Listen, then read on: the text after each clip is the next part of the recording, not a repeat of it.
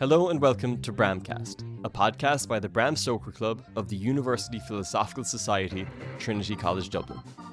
My name is Stephen O'Sullivan and I'll be your host for today. Today, we're joined by the award-winning journalist Justine McCarthy. Justine has been at the forefront of Irish journalism for 4 decades. Today, she writes a weekly column in the Irish Times and has just released a new book, An Eye on Ireland, new and selected journalism with highlights from her many pieces of writing over the years. Through that writing, in papers including the Irish Independent, the Sunday Tribune and the Sunday Times, Justine has given voice to victims of sexual abuse.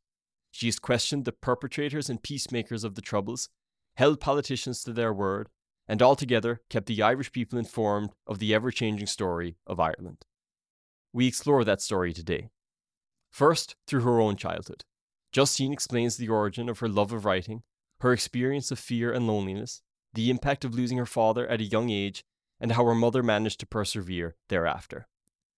We talk about her unlikely entry into Rathmines College of Commerce to study journalism, about her early experiences in the field, and we delve into some of the most consequential stories of her career. From her first published article about discrimination against women in this very college, to her most recent column on the crisis in Gaza, Justine leads us with her thoughts on justice, compromise, and how the two can bring about peace. It was an honour to mark the 10th episode of Bramcast with this conversation with Justine McCarthy. Justine McCarthy, thank you very much for coming on to Bramcast. It's my pleasure. Thank you for inviting me, Stephen. Of course. When did you discover that you enjoyed writing? Oh, when I was very young in school, I had a brilliant English teacher when I was in first year in school, and she used to get us to write very creative essays. I remember the titles of 2 of them. One was Cobwebs, and the other was Clean Sheets. And I got like gold stars or whatever the equivalent was. So that made me love the English language. And ever before that, I'd always loved reading, and I would have had novels confiscated by the nuns. I remember I was reading Leonuris, I think it might have been Mila 18 or Exodus or something, and the nuns were horrified that I was reading this, that it was way too advanced for me. So I suppose that combination of loving fiction and then just writing. And when I was 15 then, I had a poem published in the Evening Echo in Cork, and that was a fantastic thrill. My God, if I read it now, I'd be mortified, I'd say. And was it the content of Urs's book that the nuns disapproved of, or just the fact that you were more advanced than they expected you to be at that age? I think it was probably both. I went to the Ursuline Convent in Blackrock, which prided itself on bringing up ladies. And I suppose this wasn't the sort of material they would have considered appropriate reading for a young lady. There would have been a lot of violence and a lot of complicated history, I suppose, that they thought that I wouldn't understand. But my older sister had a very good friend who was into, quite advanced books as well. And she used to smuggle them in to me in school and pass them on to me. Contraband, so. Absolutely. Wow. Yeah. And how did writing help with the fear in your childhood? In your book, you talk about how fear was a big part of your childhood. How did your love for writing interplay with that emotion? That's a really good question, and it's something that I haven't really thought about too much. I do know that when I was in 5th year in school, I realised that writing was cathartic. Because so many of the girls in school wanted to take honours leavings, the honours paper in English in the Leaving Cert. The school decided to do a competition in order to divide us into honours and pass class, and the competition was to write an essay. And the title of the essay we were given was Loneliness. And I was the living expert on loneliness because I had been sent to boarding school at the age of 6. And in those days, you went in September, you got home at Christmas, you went back in the middle of January, you got home in April for Easter, you went back in until June. There were no midterm breaks, no weekends at home. So the loneliness, each time, at the end of the holidays, each time you went back to school, the loneliness was a physical pain that would last for a week and you would cry your eyes out. So writing that essay uh, helped me to understand my feelings and to come to terms with my situation. It also helped me to get into the honours paper class. Um, and then I suppose I never kept a diary, but when I was going through difficult times in my life later on, I would resort to writing. I would get up in the middle of the night and go to my laptop and just write my feelings and go back to bed then feeling lighter in myself. Mm-hmm. And the loneliness you experienced in boarding school, I suppose a lot of people experience that. But do you think yours was particularly acute as a consequence of the fear that was also in your life from a young age?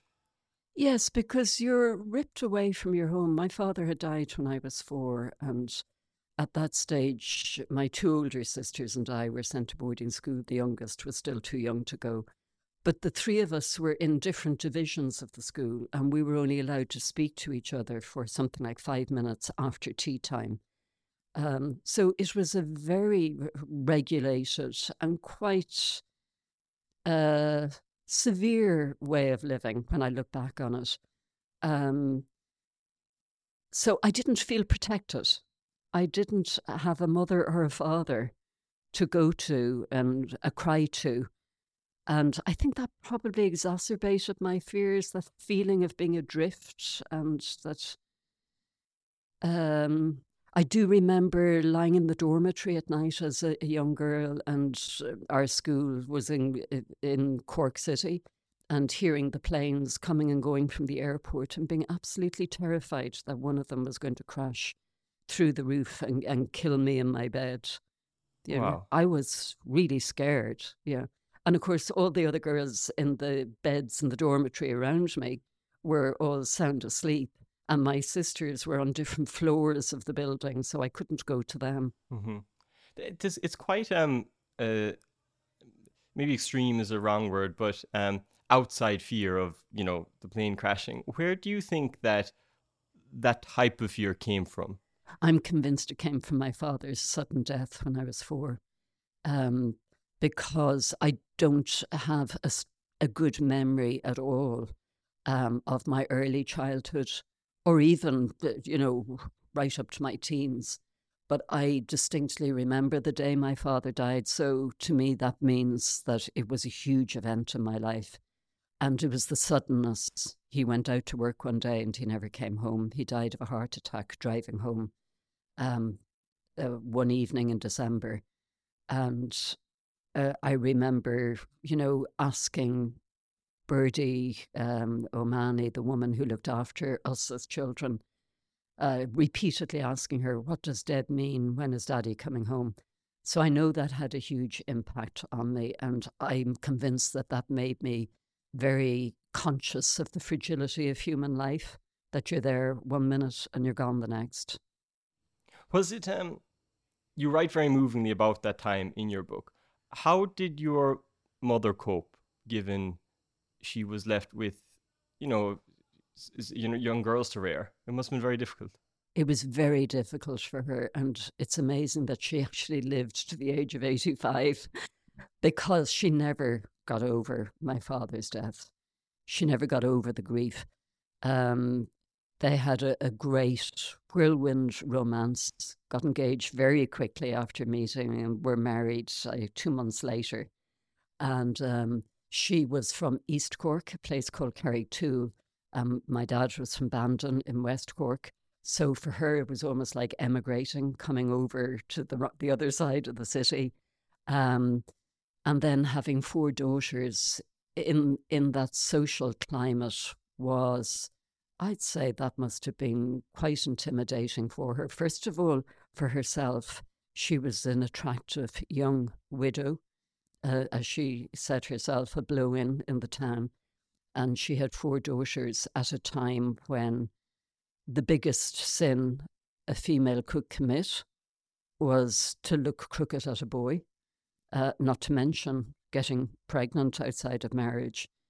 And she always inculcated in us the imperative that we would be independent, that we would grow up to be independent, because my father had run a very typical country town business.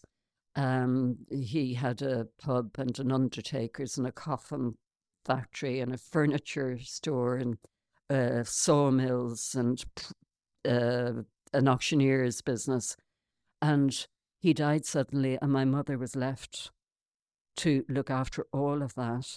Now, she had been the front of house woman, very charming, behind the bar, but she was left to deal with massive death taxes, and 4 daughters to rear, while she was trying to deal with her own shock and grief. And I do remember she used to always tell us that, the invitations stopped coming for her after my father died, that, being a widow, you were outside of society. You sort of queered the numbers at social events because one person, ended up making uneven numbers at a table. And in my own experience now as a widow, is that hasn't actually changed very much in our society. It's extraordinary when so much else has changed, that hasn't. I know, it is incredible because she sounded like an incredibly resolute woman. And it seems that the theme in your book is the change of Ireland from, the time of your youth to then. And I suppose it's disappointing to hear that isn't changed, that the widows are still made to feel as though they're on the outside of society. Yeah. Perhaps widowed men feel the same. I haven't spoken to any about it, but I have been speaking to a very dear friend of mine who's going through a divorce, and she actually lives in England, and her experience is the same as mine. Yeah. Yeah, that's another thing that hasn't changed, I suppose, is the divorce laws. I mean, you'd hear stories about family court, and it's just awful the way 2 people are pitted against each other. And it's all in camera, and I know. so many times over the years since divorce became legal in Ireland, I had people pleading with me to please write about what is going on in the family courts. And we're actually forbidden as journalists to even say that a case is in the family courts. I mean, the laws relating to the reporting restrictions are really extreme. Mm-hmm. Well, I suppose in your book you do document great progress in other fields. Maybe we could start to tread that path, to go along the path that you describe in your book, and your time when you went into the Rathmines College for journalism. You wrote in your book that you were constantly afraid of being unmasked as a fraud, but that you never suffered from imposter syndrome because you have always felt that you were an imposter. Where did that feeling of, it says you never felt it, but where did that title of imposter come from in Rathmines College? Well, I knew I was an imposter. I didn't just feel it, I knew it. Primarily because I had failed the entrance interview to get into Rathmines College. And when the letter arrived to our house in Bandon, I just disintegrated. I was 17. It was the only thing I wanted to do in life was to be a journalist. I cried for days on end, and it was my mother who dug out the Dublin telephone directory, as it was in those days, and found the home phone number for Sean Egan, who was the director of the course in Rathmines. And he was a very well-known man at the time. He used to present a Sunday evening religious programme on RTE. And she rang him at night time. And I listened to her side of the conversation, and she was saying, I'm a widow with 4 daughters, and she's the second youngest, and she's distraught, and there's nothing else she wants to do. Please, will you give her a chance? So Sean Egan did give me a chance, and I'm eternally grateful to him. But from the minute I started in Rathmines, I was terrified I was going to be unmasked, and I didn't tell anybody. I never told any, even of my closest friends, until years later, that I had not actually uh, qualified to get in as the rest of them had.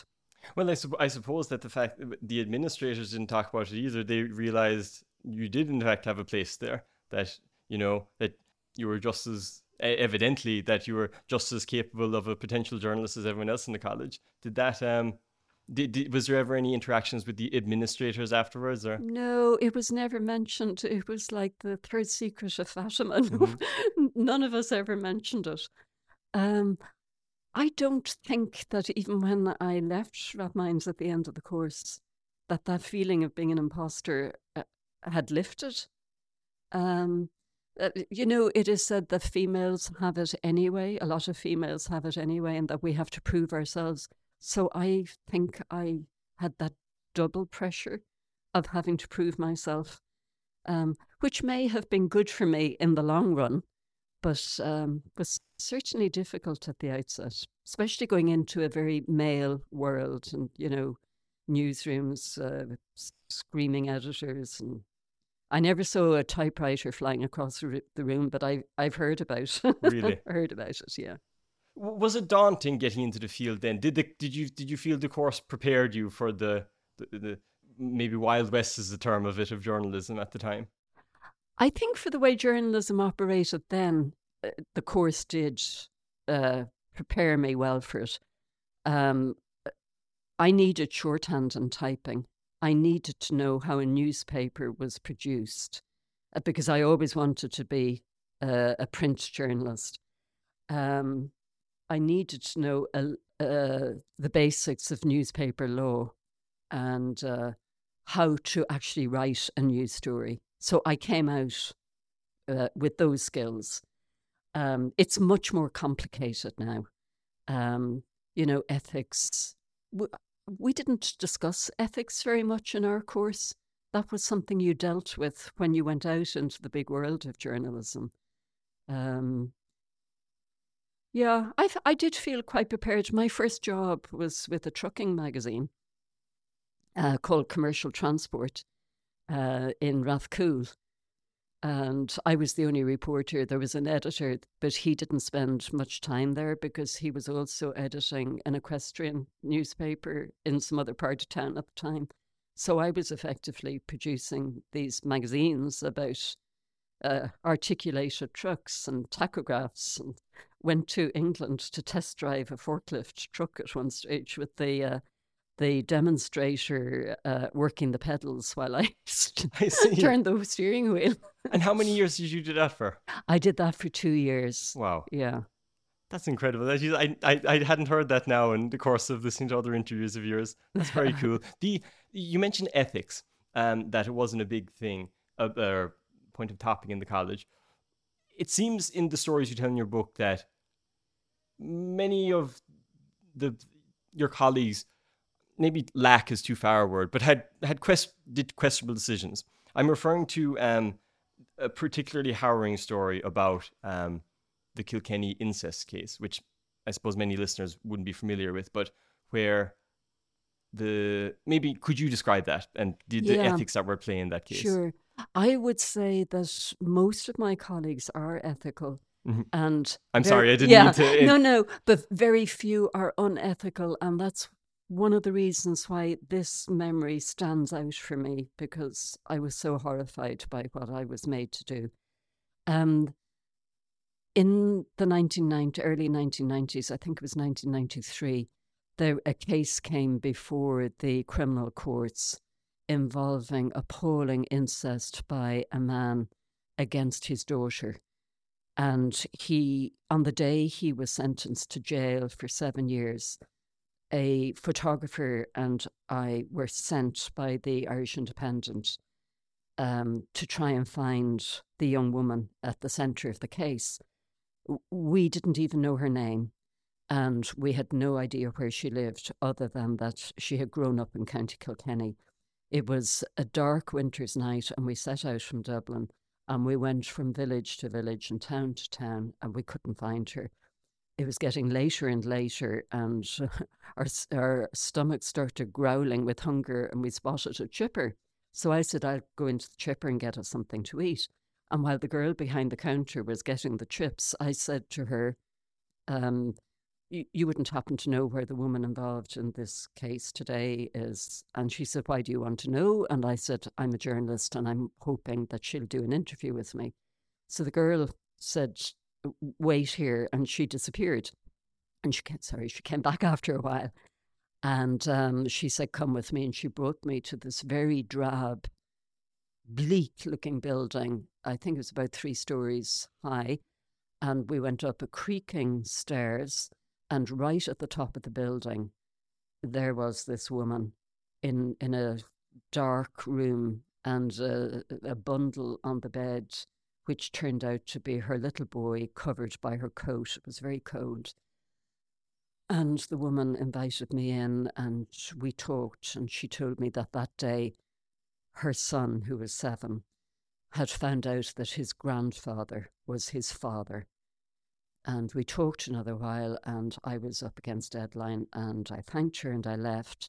It was the days before technology, so I went to a nearby pub and phoned in the story.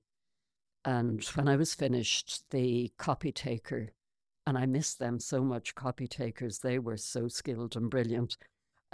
She said to me, can you hold on? The editor wants to talk to you. So there was actually a stand-in editor at the time because the brilliant editor, Vinnie Doyle, was out on sick leave. And this stand-in editor came on the phone and didn't say well done on getting the scoop or finding her anything. I want you to offer her a stated amount of money, which I can't remember, in return for her doing an interview on the record with you and being photographed with her child for publication on Saturday. And I said, no, I am not going to do that.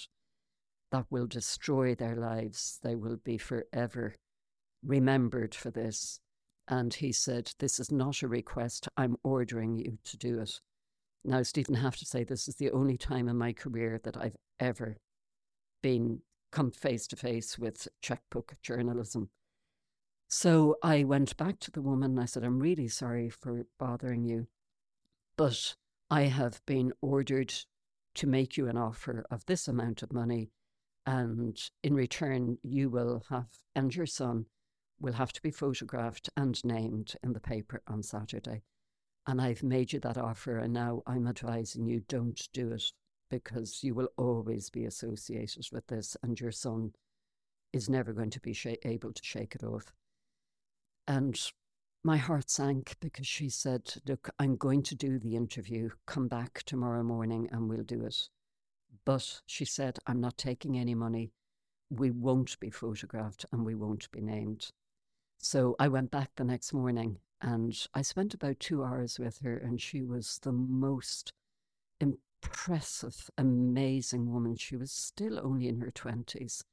She was so composed and her power of memory was extraordinary. And the story she told me was utterly shocking about the dereliction of duty by the state and the state's authorities. The number of times she had been admitted to hospital as a result of violent attacks by her father with broken bones and bruises. She had given birth to her son at the age of 15 and to confide it in a social worker who told her that's family business. She'd run away from home repeatedly and been returned to the family home. Yeah, I will never forget her, and I sincerely hope that she and her son are having good lives now.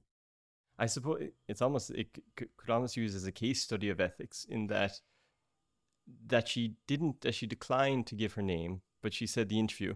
It was empowering in a way for her, I imagine, was it, to be able to share her story anonymously? Yeah, I hope it was. And I hope it was cathartic for her as well. But do you know that one of the things that I have learned so forcibly over my career is the number of people who get thrust into national headlines. You know, one moment they're anonymous private citizens and they get thrust into these horrendous stories about human rights and civil rights. And they make the decision that they will go public with what has happened to them in order to prevent it happening to other people. The goodness and the courage of individuals has been so uplifting for me. And, you know, when you cover sad stories, and I mean, the Troubles in the North were utterly horrific, and, you know, the stories would break your heart. But often I came away just feeling heartened by them, purely by the courage of the people who got caught up in it all. Mm-hmm. I suppose other examples would be Vicky Phelan, Maurice McKay, people that suffered consequences themselves for going forward. Definitely. Christine Buckley, I would always mention Lavinia Kerwick, survivors of sexual abuse in the church and in swimming and other sports. Were these things that kind of gave you a drive to keep going in that more difficult times in your career, where not that there were any in particular, but everyone goes through, you know, hard times in their career, but the fact that you were giving a voice to people like that, like, you knew you were making a difference, didn't you? Yes. Yeah. I knew that the telling of the stories was making a difference to the audience as well. And that I think Ireland was so insular and so secretive and so full of stigma and taboos when I was growing up. And when I started in journalism, there was no divorce. There were these awful referendum campaigns on divorce and abortion, and there were these horrendous court cases, starting with the X case and going on through the whole alphabet of cases. And I think with all that coming out in the wash, what happened in the Magdalen laundries, the mother and baby homes, the symphysiotomy cases, the case of Bridget McCole with the contaminated blood product, it made us all open our eyes and open our ears to what life was truly like for people we were living among. So in that way, I realised that journalism was very powerful. But of course, I was very privileged. I was really lucky that my editors assigned me to those stories. They sent me to the North. They sent me abroad, you know, all over the world on stories. And I am really grateful. It could have been another journalist. I'm lucky it was me. You mentioned as well hunking down with soldiers in the Lebanon, with being questioned by McGuinness's men in the IRA. How did your earlier experience of fear, you know, interplay with those times in life? Because they're stressful, fearful for anyone. Or was it the inverse? Was it exciting in some? It was exciting, yeah. And it was making me do things I would never have dreamt of doing if I didn't switch on to automatic professional pilot. And I've talked to my friends who are journalists as well, and they have found the same thing, that it wasn't really a case of overcoming your fear. You had to get the story. You couldn't go back to your editor and say, sorry, I was too frightened to go there. So, yeah, it was feeling the fear and doing it anyway, because you had to do it. And it was very fulfilling. And I mean, when I look back on my career, God, I have lived to the full, but vicariously through other people's stories and other people's lives. Mm-hmm. How did you were with the Independent, the Sunday Tribune, now at the Times. How did working for different institutions affect your experience as a journalist? And you are also a freelancer. Was the job different in some ways, or were you just always, you were chasing a story and that was that? Didn't matter what headline you were under?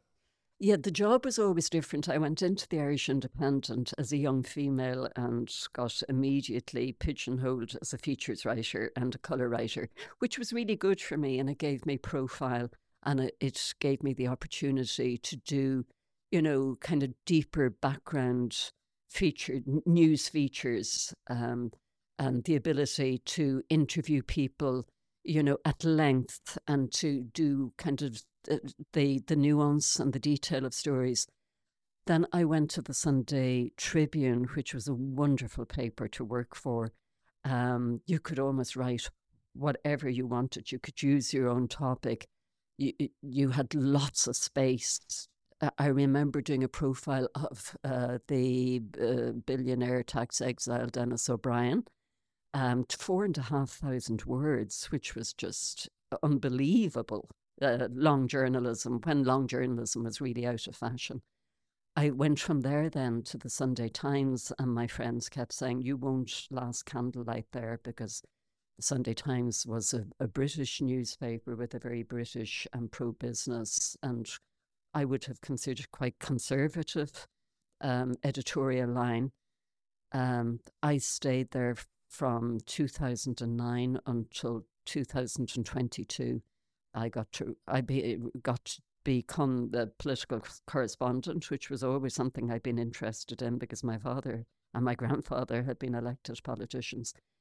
So I was based in Leinster House for a lot of that. And then, I started writing the columns in The Independent, but I can see myself growing up. When I went into the National Library and went through the archives of the newspapers, I was looking for instances that would show how Ireland had grown up while I'd been a journalist, but I could see myself growing up. And some of the stuff I had written in the early years just made me blush. It was, a bit over the top. Yeah, and then now I'm with the Irish Times, which has always been my paper of choice and the paper that I read every day. So I'm thrilled skinny now to be writing a daily column for it. And so you actually had to go into the newspaper archives to find your old. There wasn't the institutions themselves didn't keep, like, I would have thought to say now the Independent from, I don't know, the early 2000s, or not the Independent, but the 80s and 90s, the institutions would have kept, look, this is our paper on this day, and anyone could just come in and get that paper. But that's not the case. No, the Irish Independent, when I was there, actually, it got rid of its library archive, the actual physical newspaper cuttings that we all relied on. And the Sunday Tribune, of course, went out of business. So I had to go to the National Library to get that. The Sunday Times and the Irish Times, I could do online at home. Yeah, it's a shame that those physical archives aren't readily available. Yeah, it's history. It is, but was that kind of a thrilling thing in itself, because you spent your whole career like at the cutting edge, like with the old saying, today's news is tomorrow's history. Yes. Was it a different experience that to go into the archives and kind of go rooting around for something that you knew was there, but you just didn't know where? It was the known unknown almost. Yeah, it was. And not only did I go looking for things that I thought I had done well and then realized, no, this isn't good enough for the book. I found things that I had forgotten I had done and found myself giggling at the memories, that I'd completely forgotten. There was one in 1990, Ireland had the presidency of what was then called the EC, European Community. And the then Minister for Tourism, Seamus Brennan, invited all the other ministers for tourism, I think there were 12 of them at the time, to Ashford Castle for a weekend. And a photographer called Brian Farrell and I got embedded in Ashford Castle for the weekend. And it was absolutely hilarious. It ended up each night with all the ministers competing in a song competition in the Dungeon Bar. And like the Portuguese, I think it was the Portuguese ministers singing, was it Molly Malone or something? And then to the Dutch ministers singing in English and Dutch. And so it's a good job there's no smartphones back then. Absolutely. That was the event that you did diaries on, didn't you? Yes. Yes, they were very enjoyable. That's what's the word for it? In fiction, Bram Stoker's, there's a word for that, when you write a novel in diary format. But I think doing columns in a diary format it's so enjoyable. Yeah. What came across to me rereading that was the innocence of the time. You know, ETA was a big thing in Spain at the time, and the Spanish minister would have been quite heavily guarded. The troubles in Northern Ireland were, pretty acute at the time. So there'd have been a lot of security about the place. And yet the freedom we had to mix with them and the gaiety of the weekend it was all so innocent compared to today. Rewinding a small bit, you said that in the book that your first published article ever had something to do with this very college, Trinity, the Yes, discrimination in the Women's Rowing Club. Could you tell us about that? yes. I have a very blurry memory of it. Um, I wrote it for the Irish Times actually on a freelance basis. There was some row between the men and the women in the Trinity Rowing Club. I think the women were not allowed to be full members or did not have full rights, and the women were up in arms about it. That's the extent of my memory, and I didn't find the piece Oh, that's a when I pity. was. Yeah, I'll have to go back and look for it. I was under time pressure Hmm. researching it, but that's one thing that I'd have to go back and look for. I know there's plenty of examples of it in Trinity's history. This society forbid women from debating for years and years and years. Really. And there was, so another society was founded, the Elizabethan Society. And after a while, they amalgamated. But to this day, the Elizabethan, it's still a subcommittee in the society. So it's cool. Really? Yeah. Yeah. And if you go down to that room there, they have, there's a statue of your man, Salmon. He was an awful man. He said, "Over my dead body will women enter this college." So in that room down there, they have a board of all of the Elizabethan presidents, all of the women that were president. And under it, they've put a photo or a painting of Salmon. So it's over his dead body that all Oh, I the love it is very, it. yeah, great poetic history. One more case that I don't think enough people our my age know about it, because to an extent it was never resolved. And that's the case of the sexual abuse by one Gibney in the Olympic swimming team. You wrote one article in 2007 with the title from a quote from one of the victims that said, "My dream was to swim. He ruined my life." And 5 years later, you wrote another article that read, "Read this and weep for the abused girl let down by all." Now, to this day, Gibney's still at large. How did it feel then that 5 years later you found yourself having to write about this same woman, and then all these years later, there really hasn't been justice done? Well, first of all, I am very happy to hear that the guards have completed a new investigation into George Gibney and that there is a file with the DPP. I sincerely hope that a decision is made for Ireland to apply for his extradition back from Florida to face trial here. I am disappointed for the woman in that piece that you mentioned, that her case won't be one of them now, because her case was part of the second investigation. This is the third investigation. I need to explain. The first investigation related to 27 survivors, and it ended up going to the Supreme Court. Gibney's lawyers argued that he could not adequately defend himself because some of the charges related to times too long back for him to be able to defend himself.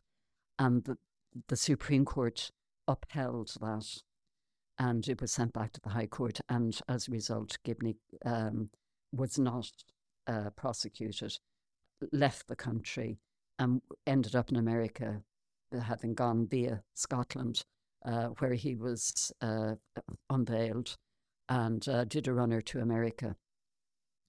And after he went to America, I interviewed this beautiful young woman who had, as a younger child, been routinely sexually abused by an older neighbour down the road where she lived. He was the grandfather of children in a neighbouring house. And when this woman's mother was in hospital for a long time, this man used to mind her in the family home. And eventually that family left the neighbourhood, including the abuser. And the girl was having learning difficulties in school and was having psychological problems. And she suddenly discovered the joy of swimming in her local swimming pool. And people used to stop to watch her because she was such a beautiful swimmer. People used to ask who she was. And there was a coach at that swimming pool who recognised her ability and recommended to her parents that she go to George Gibney in New Park Swimming Club. And she did. And she ended up being raped by George Gibney at a swimming camp, act by coincidence in Florida. After that, the first abuser was investigated by the guards on foot of a complaint by another survivor. And they went to this woman and she made a statement. And that man was jailed. And actually, at the sentencing, the judge said it was very telling that one of those two survivors had gone on to be abused sexually by another abuser, her swimming coach. So that gave her the strength to go to the guards and make a statement about Gibney, which began the second investigation of George Gibney. The guards were brilliant, and they were very confident that there was enough. They had got statements from other survivors who hadn't been in the first batch, and they were very confident that they were going to get him at last. And then they called to her family home one evening and said, "We are really, really sorry, but a decision has been made not to apply for his extradition." And the reason that I was told for that decision was that under the law, Gibney, if he had been extradited back, could apply to the court for an order that he would be prosecuted on the charges relating to each complainant individually, which would have really weakened the case, because in child sexual abuse and these historic cases, it's a pattern of evidence that is the strongest evidence you have when you've no forensic evidence and there are no eyewitnesses.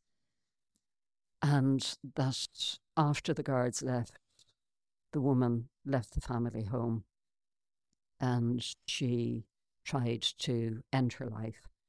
And she was found and brought to hospital. And that was the beginning of countless attempts by her to end her life.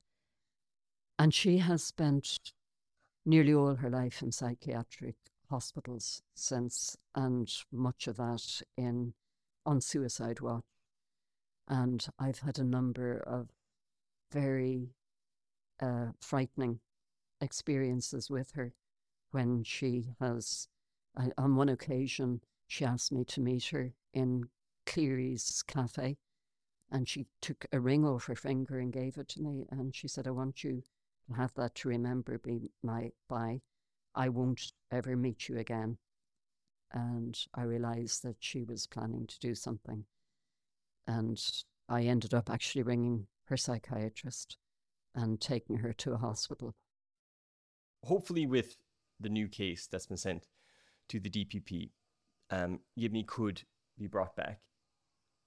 Should we be hopeful that the next time you write, should we be hopeful that the justice system will deliver something in the way of justice, that the next time you have to write a piece about this case, that it could be about justice served rather than the failings?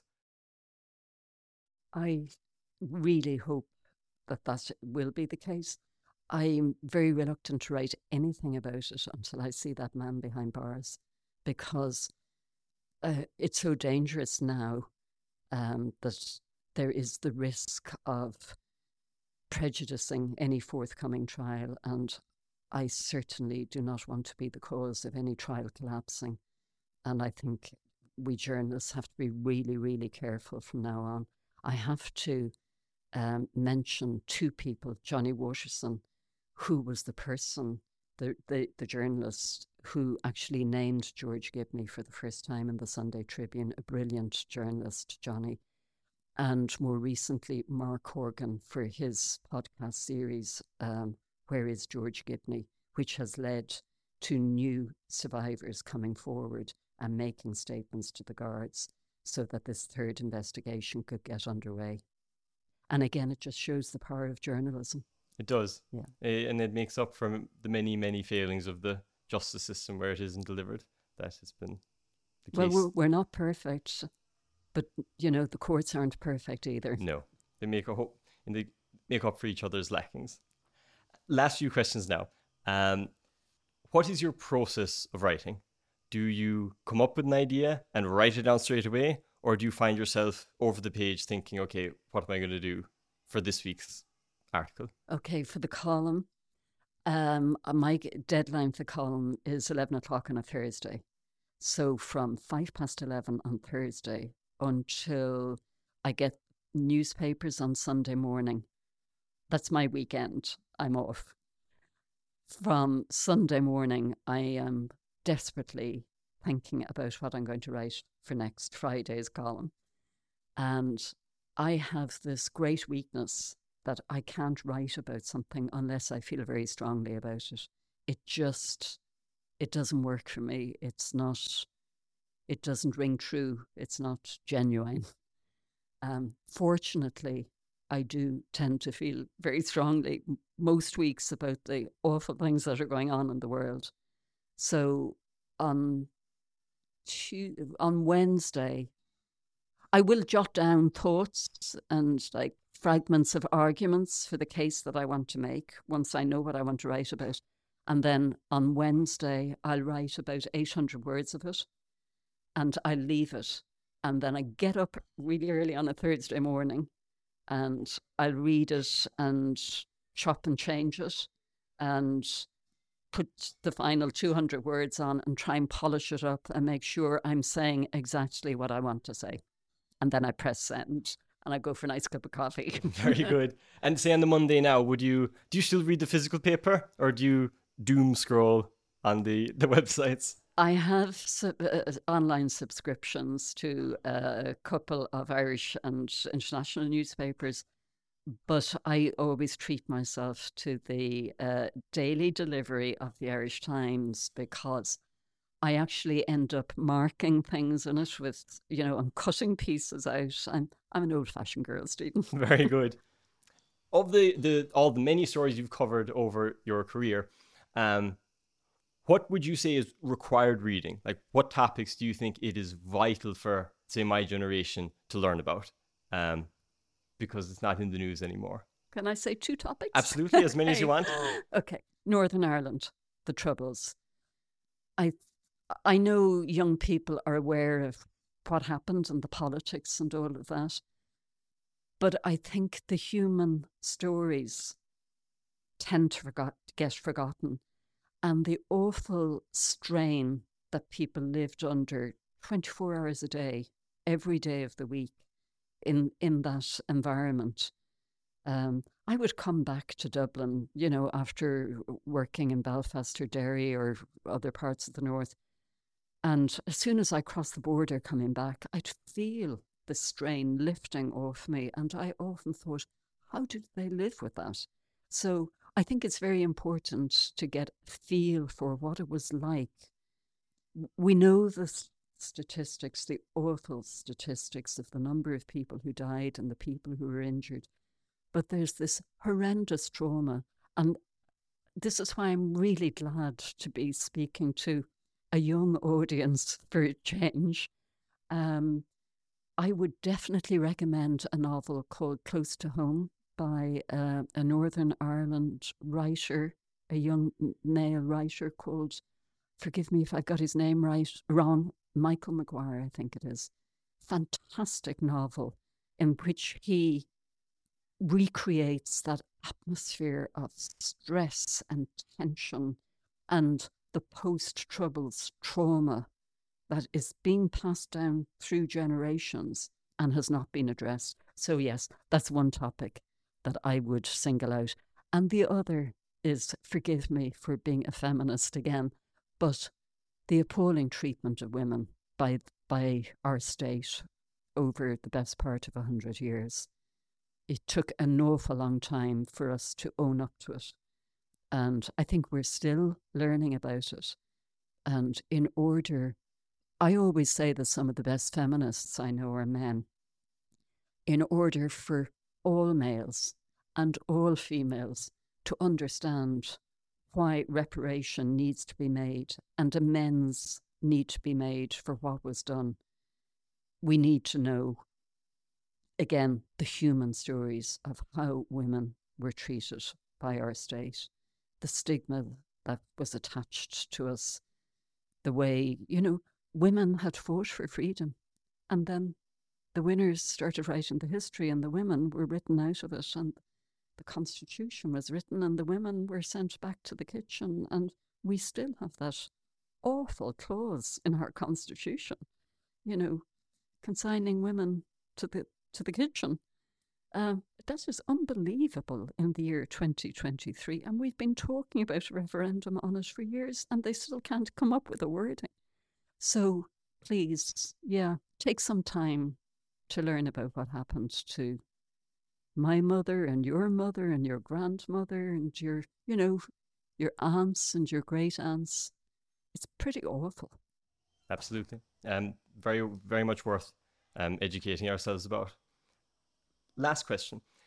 In today, no, I'm enjoying this. Are you? We can keep going if you like. I have a couple of but in this morning's piece, you write in the Irish Times about how the world needs a Gandhi to lead us away from the abyss.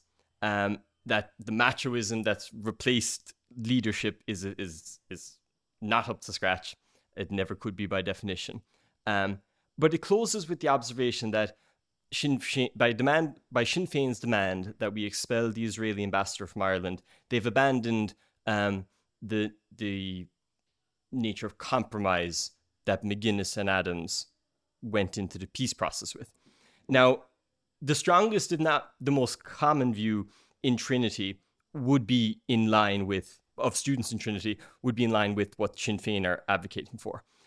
I would say, just from speaking to people, that even, at least among students in Trinity, that the two-state solution isn't even, received anymore. It's almost disparaged. That there is this opinion that the only justice that can be done for Palestine is for Palestine to be Palestine before the creation of Israel. And there doesn't seem to be the want of compromise, notwithstanding, of course, wanting justice in Gaza, what's going on now. What would you say to people my age that don't have the appetite for compromise, that they want justice instead? Hard question. First of all, my heart is with the majority opinion of your fellow students in Trinity.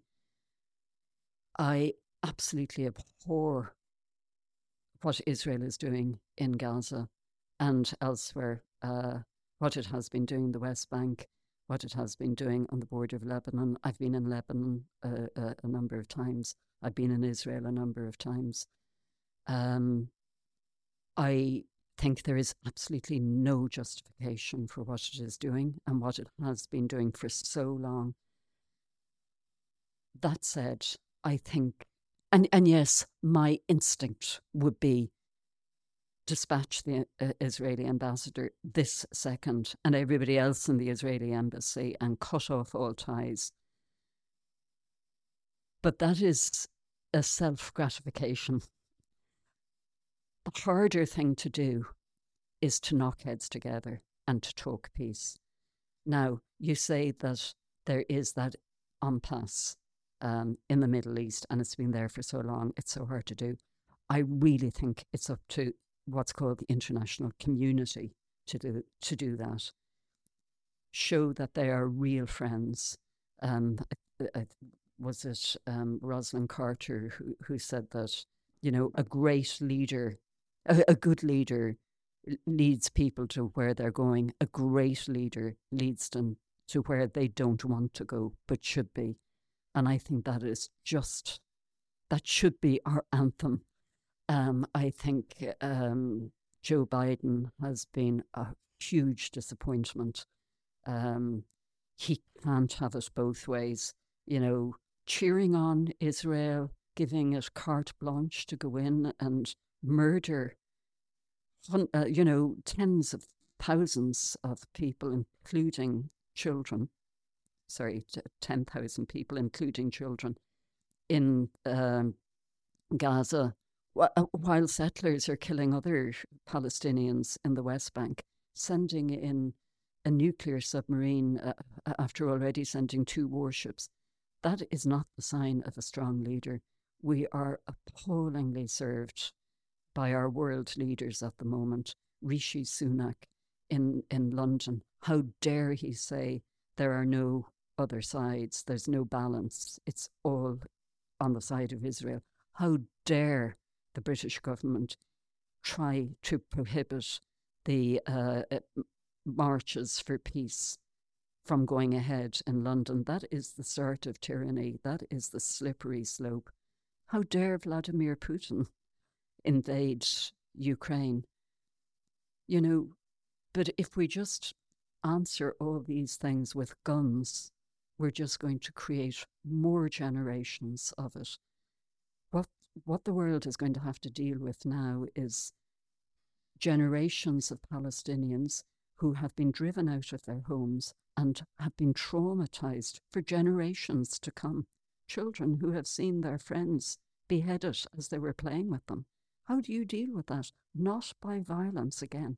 You've got to sit down and talk to people. And that's why I mentioned Martin McGuinness.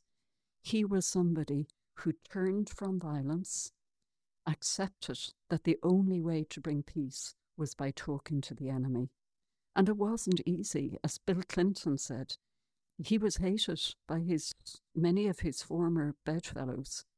He was distrusted by the people he had fought against, but he had the courage to stick with it, and he told the truth, and that was how he built up trust in himself. And that's the only way to resolve all the horrendous wars that are going on in the world today and the abuses of human rights. And yes, I believe that there should be a Palestinian state. And I do firmly, I understand why Israel was created, but it was a bad decision to create any state on the basis of a religion is playing with fire. Very good. Justine McCarthy, thank you very much for coming on to Bramcast. I loved it. Thanks, Stephen. Thank you. That was our conversation with Justine McCarthy. If you enjoyed the podcast, please like and subscribe. Until next time, thank you for listening to Bramcast.